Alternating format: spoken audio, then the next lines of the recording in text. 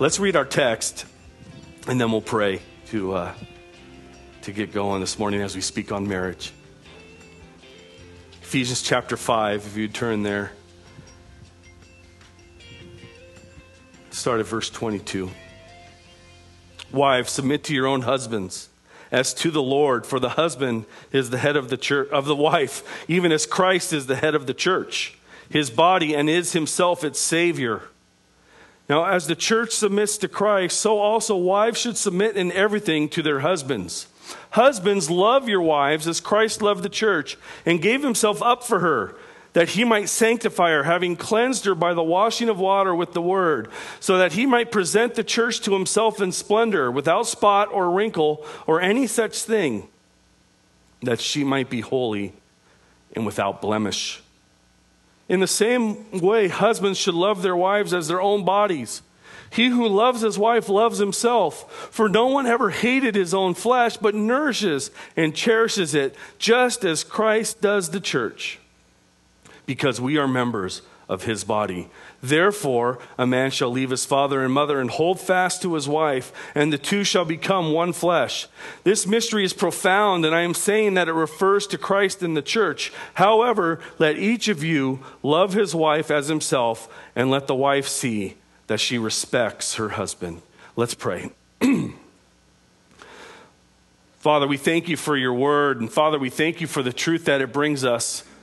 Father, we know that many of the things that your word says this world rejects. And they find it to be antiquated. But we know that your word is living and it's active and it's profitable for teaching and for doctrine, for correction and reproof, for training in righteousness, so that we would be equipped for every good work. And Father, we thank you that your word has given to us a passage on marriage, that we would be equipped to have marriages that bring glory to you and that reflect your love for the church. And so, Father, as we look into your word this morning, Father, may we come with hearts ready to listen and to learn and to apply all that you show us. May your Spirit be with us as I teach. May your Spirit be with us as we listen. And we give you all the glory for everything that happens and everything that is said. It's in Jesus' name we pray. Amen. Excuse me. I seem to have problems with my throat this morning. 2 weeks ago, we jumped into our current text, which is, as we just read, a text on marriage. But instead of just jumping into the biblical truth of how Spirit-filled wives and how Spirit-filled husbands are to live, we looked first at our Savior. We looked first at the Christ-centeredness of this passage. And I thought this was important because before we look at how we're supposed to live within our marriages, it's important that we look at Jesus and we look at the Christ-centeredness of this. You know, we saw our Savior in a very glorious way 2 weeks ago. And I know, I've told you this before, I know I left encouraged. I know sometimes you think, well, he's just preaching to us. I'm preaching to myself. And I left encouraged about our Savior and all he's done for us. And it was great to see Jesus. He loved the church. Wasn't that profound? That he loved the church? How Paul mentioned that was past tense? And he used that for the reason that he loved the church, and he proved his love for the church by dying on the cross. At the right time, Christ died for the unrighteous, for the ungodly, Romans says. So at a point in time that God had ordained before the foundation of the world, he died for us at the right time.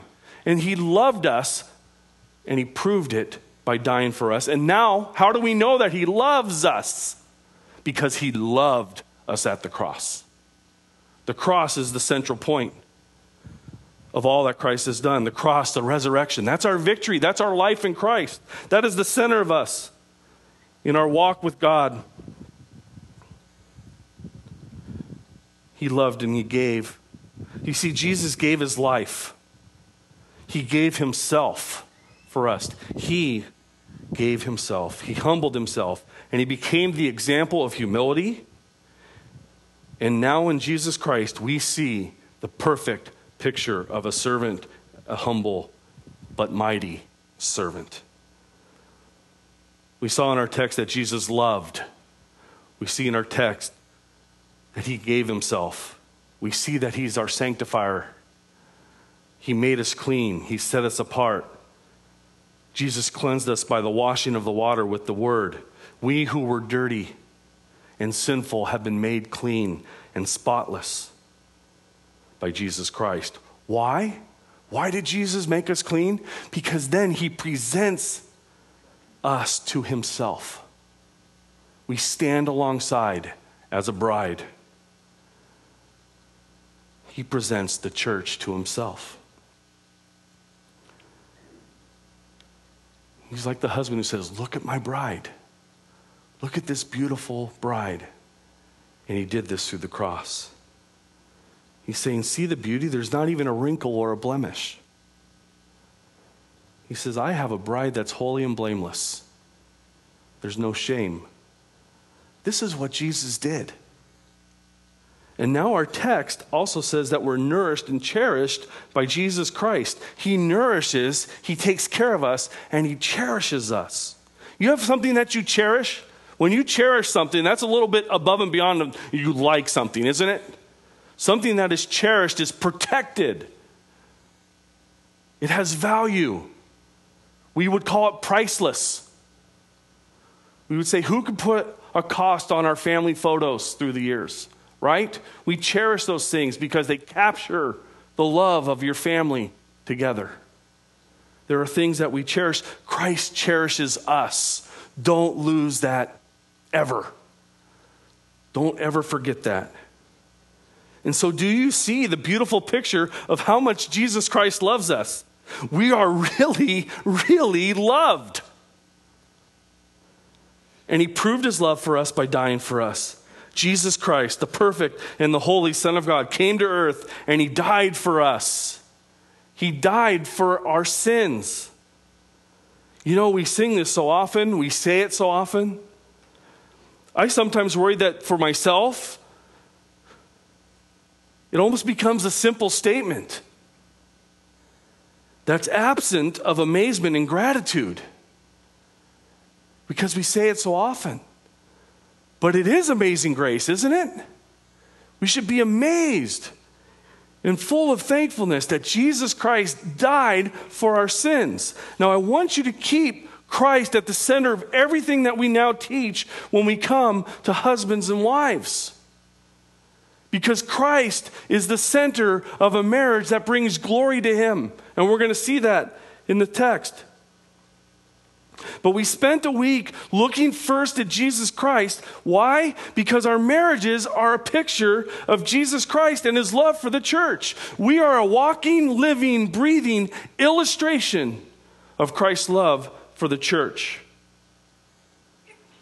The amazing love that our Savior has for us is shown by the amazing love that we need to have for our spouses. So let's look at spirit-filled wives and husbands. By the way, when we talk about marriage, volumes and volumes have been written on this passage and other passages in Scripture. We could indeed write a pretty nice book when it comes to marriage, and many have done that. If you're looking for recommendations, see us after. I know Tim Keller wrote a fantastic book on marriage. There's a lot of them out there. Those of you who are going through, going to be married one day, Before You Say I Do is a great book. There's plenty out there. But today, we're just going to focus in on the main points of our text with this in mind. And this is what we need to keep in mind. We need Christ to be the center of our marriages. We need to have marriages that are filled with the Spirit, filled with the Holy Spirit. First, let's talk with wives. Let's see what the text says.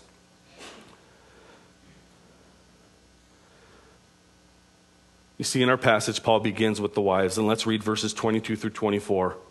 And then I want to jump down to the end of our passage and read verse 33. So verse 22, wives, submit to your own husbands as to the Lord. For the husband is the head of the wife, even as Christ is the head of the church, his body, and is himself its Savior. Now as the church submits to Christ, so also wives should submit in everything to their husbands. Jump down to verse 33. However, Let each of you love his wife as himself, and let the wife see that she respects her husband. The first command given to wives is this: by the power of the Holy Spirit, wives, submit to your own husbands as to the Lord. Submission. If we're honest, I think that we as a culture have a difficult time with this word. As a culture, men and women, all of us struggle with submission. Yet go back to verse 21, and what did we see? We saw this. We are to be filled with the Spirit by submitting to one another out of reverence for Christ. Male, female, boy or girl, the Christian life is about submission for all of us. Submit to one another. Give preference to others before yourself. Others come first in the Christian life. This is all of us. The Christian life, say it again, the Christian life is about submission. Now, Paul says this right after that command to submit to one another. Wives, submit to your husbands. Now, husbands, we're going to get to you in a moment. We'll get to your role. But remember this. Wives, you are called to submit to a husband who is willing to die for you.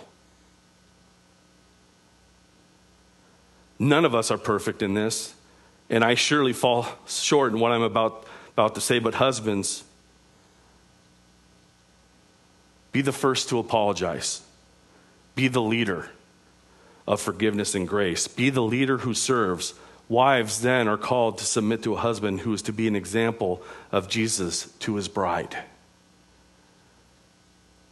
You see, the world wants to declare the submissive wife as negative. But remember why we looked at Jesus first. Wives are called to follow their husband's loving leadership. And I want to strongly say that again, loving leadership. This is a picture of the husband and wife having equal value, yet having different roles in marriage. An example I read about this week was, which I liked, was this: dancing, a couple dancing. One leads, one follows. Now, those of you who know me say, Ron, give it an illustration about dancing with a partner and doing like ballroom dancing. That's a joke because he can't dance. Now, I'm pretty good at like wedding ceremony dances, like when good music's playing, and I won't do that, but I can do the sprinkler, those kind of things. That's fine. But like I don't know really how to dance. I'm not very coordinated that way. But I've seen good dancing. There's one leading and one following. When someone's doing a dance on Dancing with the Stars, what would happen if two people were leading? How would that look? It'd be a clash. There'd be no beauty. There's an initiator or a leader, and then there's the other who responds to the lead of the lead dancer. For a dance to look good, for a dance to look beautiful, both must fulfill their roles in this dance. Here's the other thing about submission, and the world, again, does want to declare this as negative. But this is even more important. God is perfect and God is wise. Following God's instruction brings blessing. God is good. His instructions, therefore, are good. Therefore, our blessing, therefore, our benefit. Following God's word, it brings the best for our lives. That's what faith is, right? We read the scriptures, we see what God says, and we say, Lord, I'll obey. This is your best. Even when we don't necessarily understand it or the world goes against it. God's word is the best for our lives. When you fight God's word, it brings pain. It brings misery. God's plan since creation, and we see this in our text, has been the role of headship or leadership of the husband. Please understand that God does not have an agenda against women. Far from it. We don't have time today, but all you have to do is go to the Gospels and see how Jesus Christ elevated women. Jesus Christ ignored the culture. He ignored the sinful lowering of women at that time, and he lovingly engaged them in discussion and dialogue regarding spiritual life. It was scandalous that Jesus talked to the woman at the well. Jesus elevated women. Men and women are equal. God has given us different roles. So we see in our text this, submission, and then we saw in verse 33, respect. So what is biblical submission and respect that a wife, what is this that a wife is to have for her husband? Let's take respect first because it's kind of a little simpler. But it's interesting. The word here for respect actually really means fear. Now, it's not the fear that means terror or being frightened and shaking. It's awe. When I found that out, I thought that's interesting. Why? Why would Paul use this term? I don't know. I'm not sure anyone really knows for sure. It's been discussed for ages upon ages. But I do know this. It should bring awe and fear and respect that the husband will give an account to God for his leadership within the family. It is a high calling that we're about to see. And they will give an account. In the same way, now this one really kind of does bring terror if I'm being honest. It says in Hebrews, elders are the ones who will give an account for the church. They may say that the word there is awe and a fear. I think terror is appropriate. You think I'm joking? I'm not. It's a heavy thing. So wives, respect your husband because of the job that he has as leader of your families. Romans 14 says this. 14:12 says that each of us will give an account of himself to God. And really on a practical level, we don't have time to get into, men crave respect. Let's just get it out. Men crave respect. They really do. It's built in. But on a practical level within a family, the husband needs the respect of the wife. Men strongly desire respect. Wives, respect your husbands and the responsibility that he has been given to be a loving leader. It's a difficult job. Husbands, will get to you in a moment. I keep saying that. I just want you to know that it's coming. And then let's look at submission. This is a word that creates a lot of discussion and sometimes even emotion. In our vows, when Karen and I got married, Karen stated that she would submit to me. Now, she can confirm this, but I'm 95% sure that someone in our ceremony who was witnessing our marriage gasped when she says, I will submit to you. There was an audible, what? They couldn't hold it. They couldn't hold it within.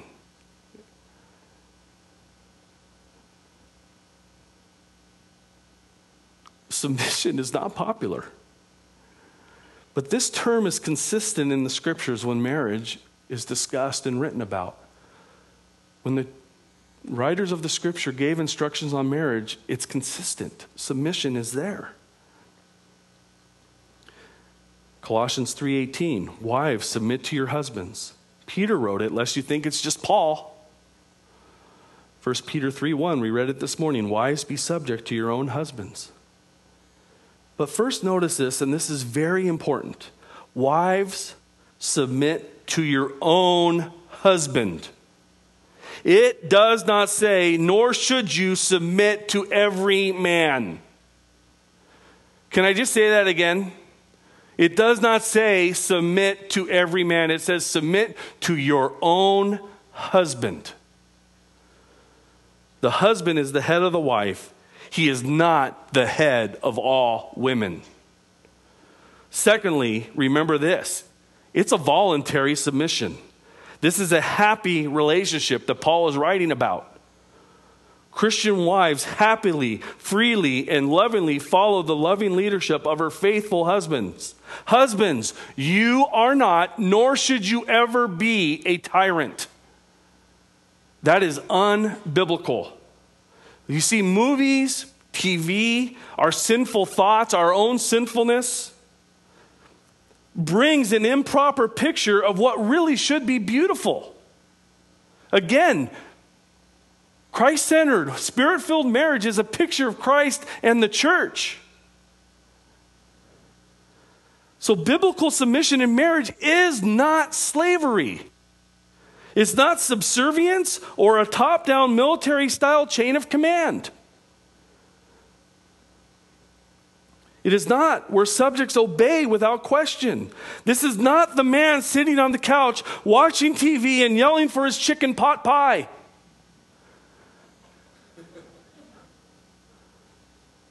Women are called to submit and men are called to love. But think about this. Again, women are called to submit, men are called to love. But what does it mean to submit? It is love. It's another aspect of love. Submission is giving up oneself to another. What does it mean to love? It means to give oneself up for another. Guess what? It's the same. Submission and love, they're hand in hand. There's just different aspects. And in the role, the husband is the leader.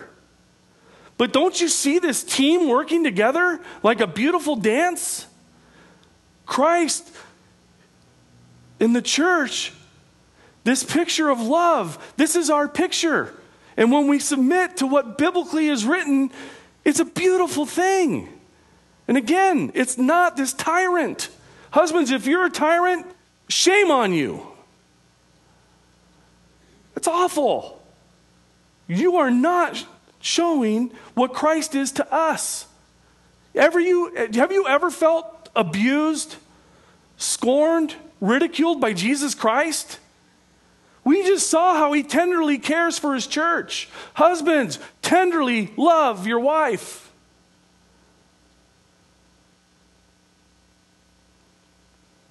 If love is to give oneself up for another, Jesus said this, greater love hath no one than this, that someone lay down his life for his friends. Submission is laying down your life, saying, you're first. Love is doing the same thing. The motive of a wife who respects and submits and loves her husband is this. It's a love for Jesus Christ. What motivates a godly wife? A love for Jesus Christ. Paul says this, as to the Lord. Wives, submit to your own husbands as to the Lord. It's worship. You're worshiping Christ when you obey his word. Your obedience is as to the Lord. This is where blessing comes. This is where spiritual growth and maturity take hold. A love for Christ brings these things about. A wife who desires to be conformed to the image of Christ and is motivated by a love for Christ will fulfill the calling God has given her towards her husband by the power of the Holy Spirit who lives within her. It's a wonderful thing. And I want to say this too, and I hope this isn't too controversial. And if you want to come talk to me afterwards, that's fine. But I'm just going to say it.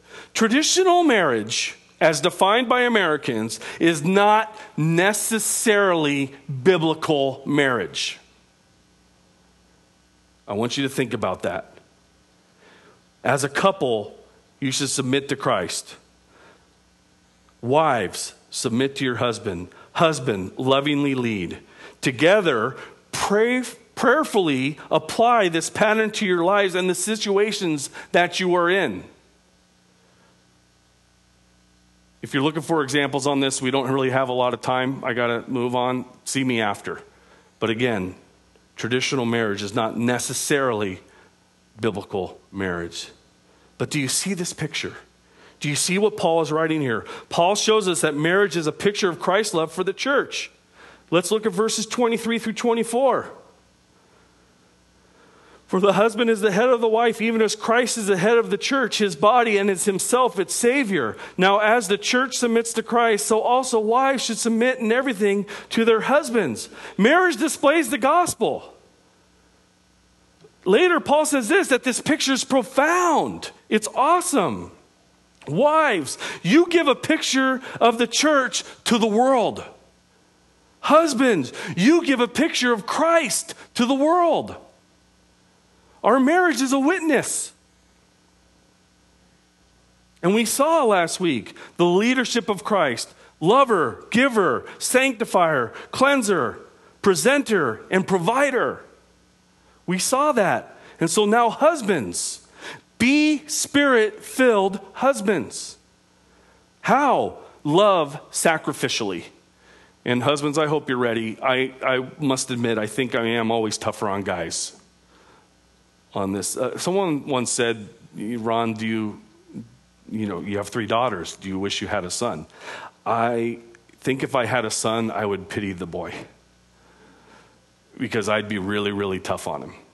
I think it's for my own sanctification and my own protection that I've been so blessed with daughters. Boys scare me, frankly. And I think I'd beat on them a little bit. Not physically. Don't take it wrong. Just, I'd be hard on them. But husbands, buckle in. Love sacrificially. Christ-like love is a love that gives up everything. It's a love that dies. Christ-like love takes a scourging. Christ-like love takes nails in hands and feet. Christ-like love prays in agony for those who he loves. Christ-like love wears a crown of thorns. Christ-like love serves. It washes dirty, stinky feet. Christ was authority displayed in humility and love. Scriptures say this: Christ came not to be served, but to serve, and to give his life as a ransom for many. Men, when you said I do, and you may not even knew it or known it when you did it, but when you said I do, it was a commitment to come and die.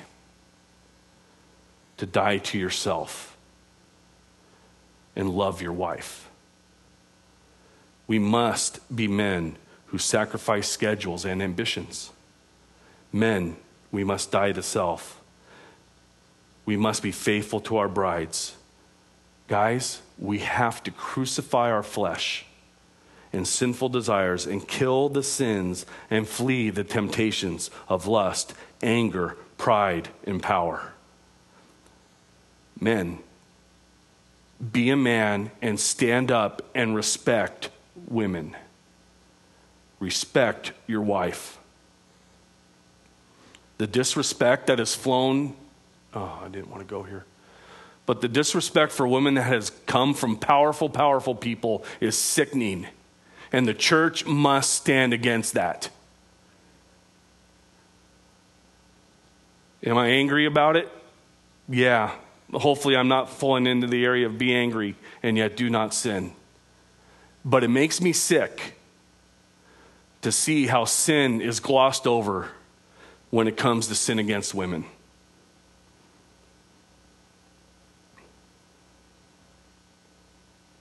Honor your marriage and honor the marriages of others. They are sacred.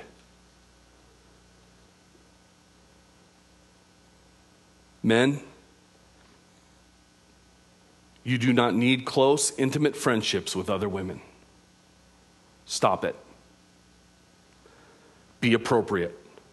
Now, this does not mean that we are unfriendly towards other women. Far from it. Be appropriate. It means when we love our wives, we keep all our intimacy with them alone, not just physical. Your dreams, your hopes, your fears, your desires belong to your wife alone. Faithfulness to your spouse in all things. Now, wives, this is the same for you. It is not just physical intimacy that needs to remain faithful. 1 Timothy calls for the elder to be a one-woman man. Men, your best friend is your wife. Then you have your brothers. If you want to call them your bros, I'm okay with that too. But you don't have brothers and then that special friendship with another woman. That special friendship is a road to ruin and destruction. Don't give anything that belongs to your spouse to another. It will ruin your life. It will ruin your marriage. And you are muddying up the waters of Christ's love in the church, the picture that you are to give to the world. Men, Christ sanctified and washed and cleansed his church, his bride. Men, all of us, love your bride in such a way that will help her grow in Christ-likeness. Is your wife more Christ-like because she's married to you or in spite of you? Men, maybe you're a baby Christian and your wife may know more when it comes to scriptures. Maybe she's been saved a whole lot longer. Maybe there's more spiritual maturity. When you say, well, what should I do? I don't feel like I can lead. Here's what you need to do. Catch up. Be a man and catch up. Make it a challenge.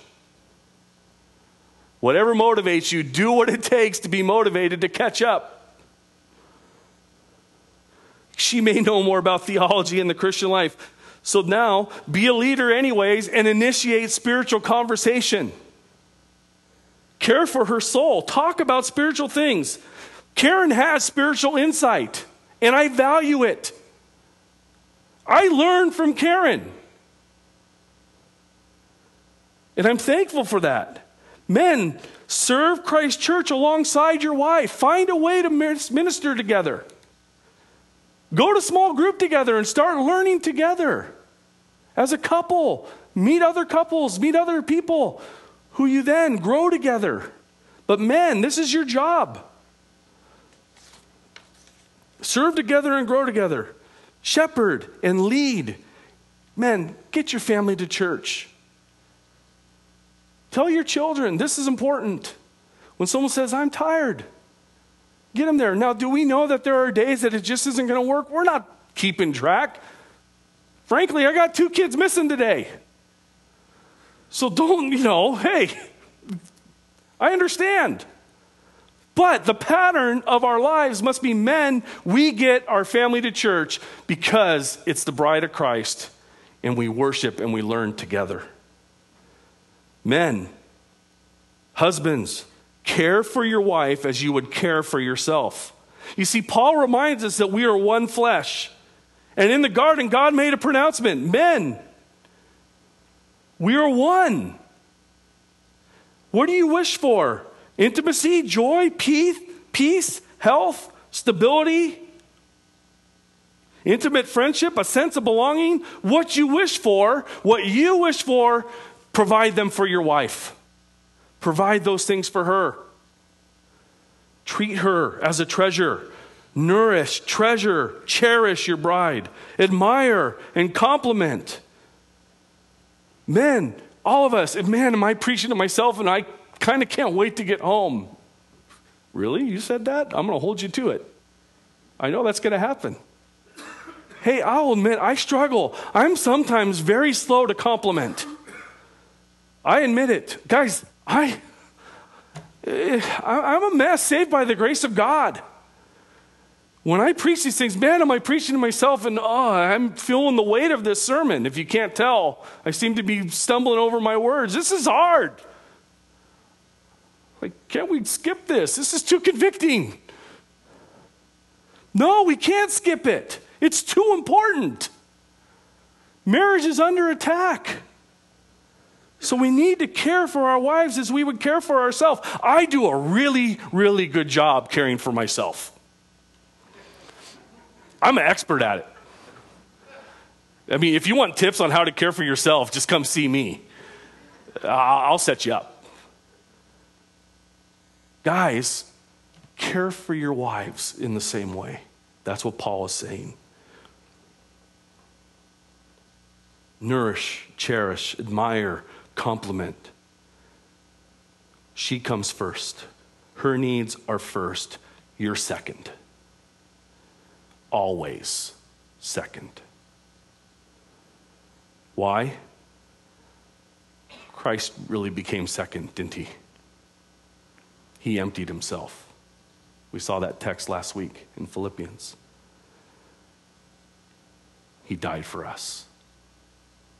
Christ died for us. Husbands, love your wife as Christ loved the church.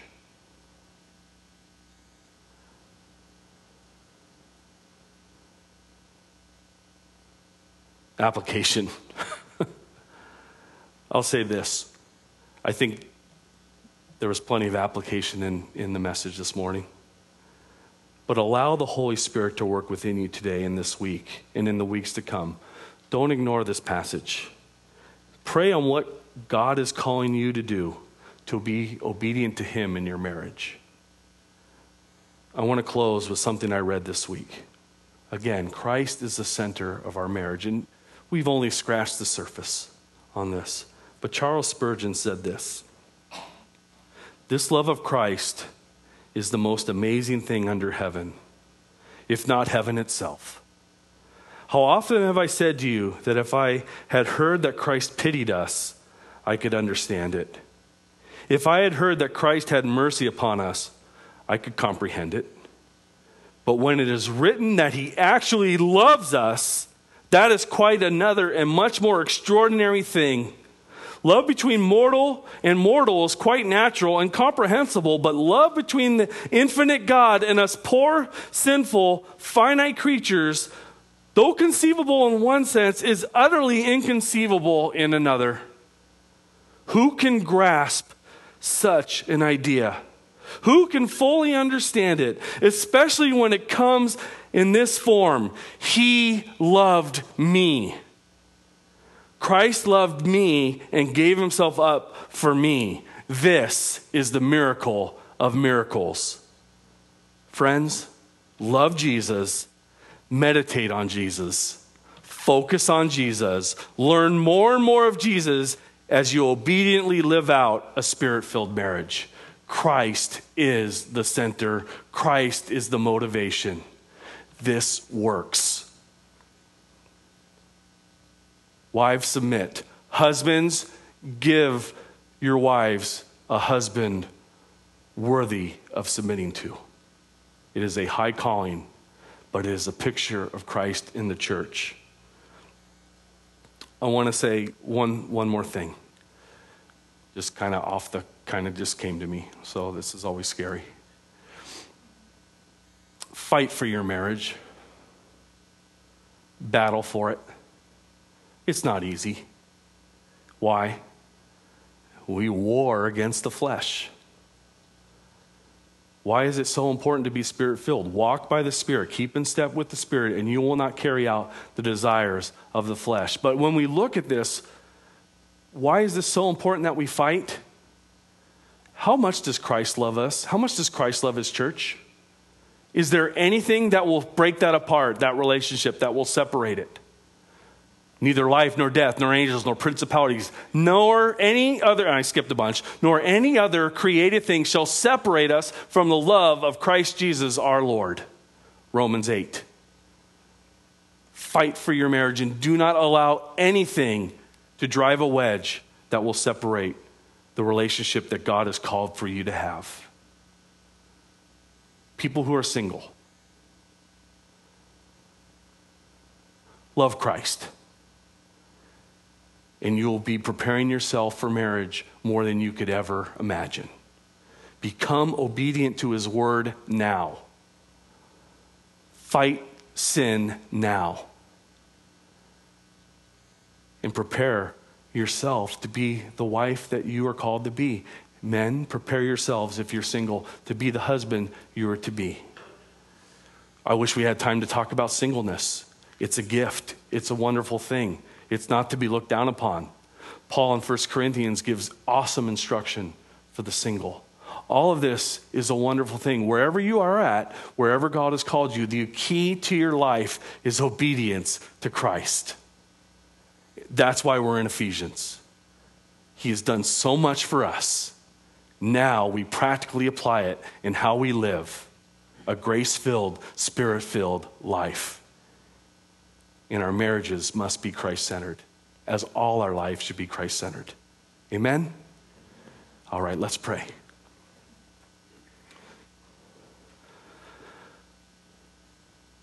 Father, we love your word. We thank you for its instruction. We thank you for what it says. We thank you for the blessing that you give us when we are obedient to you. We thank you that this works, that this brings blessing. Father, we would pray for our marriages. Father, we would pray that our marriages would be a shining example of our salvation, of your love that you have for us. Father, I pray for those of us with children that our marriages would be a strong foundation that our children will build upon as you bring to them the spouses that you have ordained for them to have. Father, may we be people who continually disciple one another, that we grow together in Christ. Father, we thank you that you've blessed us with everything we need, that you've taken us from death to life, that we are your workmanship created in Christ Jesus for good works that you prepared beforehand that we should walk in them. And so, Father, you have given us everything we need by giving us your Holy Spirit to have a marriage life that is pleasing to you. So, Father, we submit to you, and we submit to your word and your instruction, and we trust in your word and what you said, and we know it is good because you are good. Father, thank you for this morning. Lord, I know myself there's conviction. Father, may those of us who feel that way not push it aside. But Father, may we go to your word. May you cleanse us. May you prune us. May you shape us and refine us into be the men and women that you've called for us to be. Oh, and then, Father, as we are a light to the world, Father, we would ask that you would bring people to yourself through our lives. Father, there are so many who are lost and confused. We have the truth. Enable us to share, both with our words and with our actions, that you have saved us and you offer grace and life to all who will believe. Thank you for this morning, Father. Thank you for the time of worship, the time of being together. Lord, you are so good to us. Be with us this week. It's in Jesus' name we pray. Amen.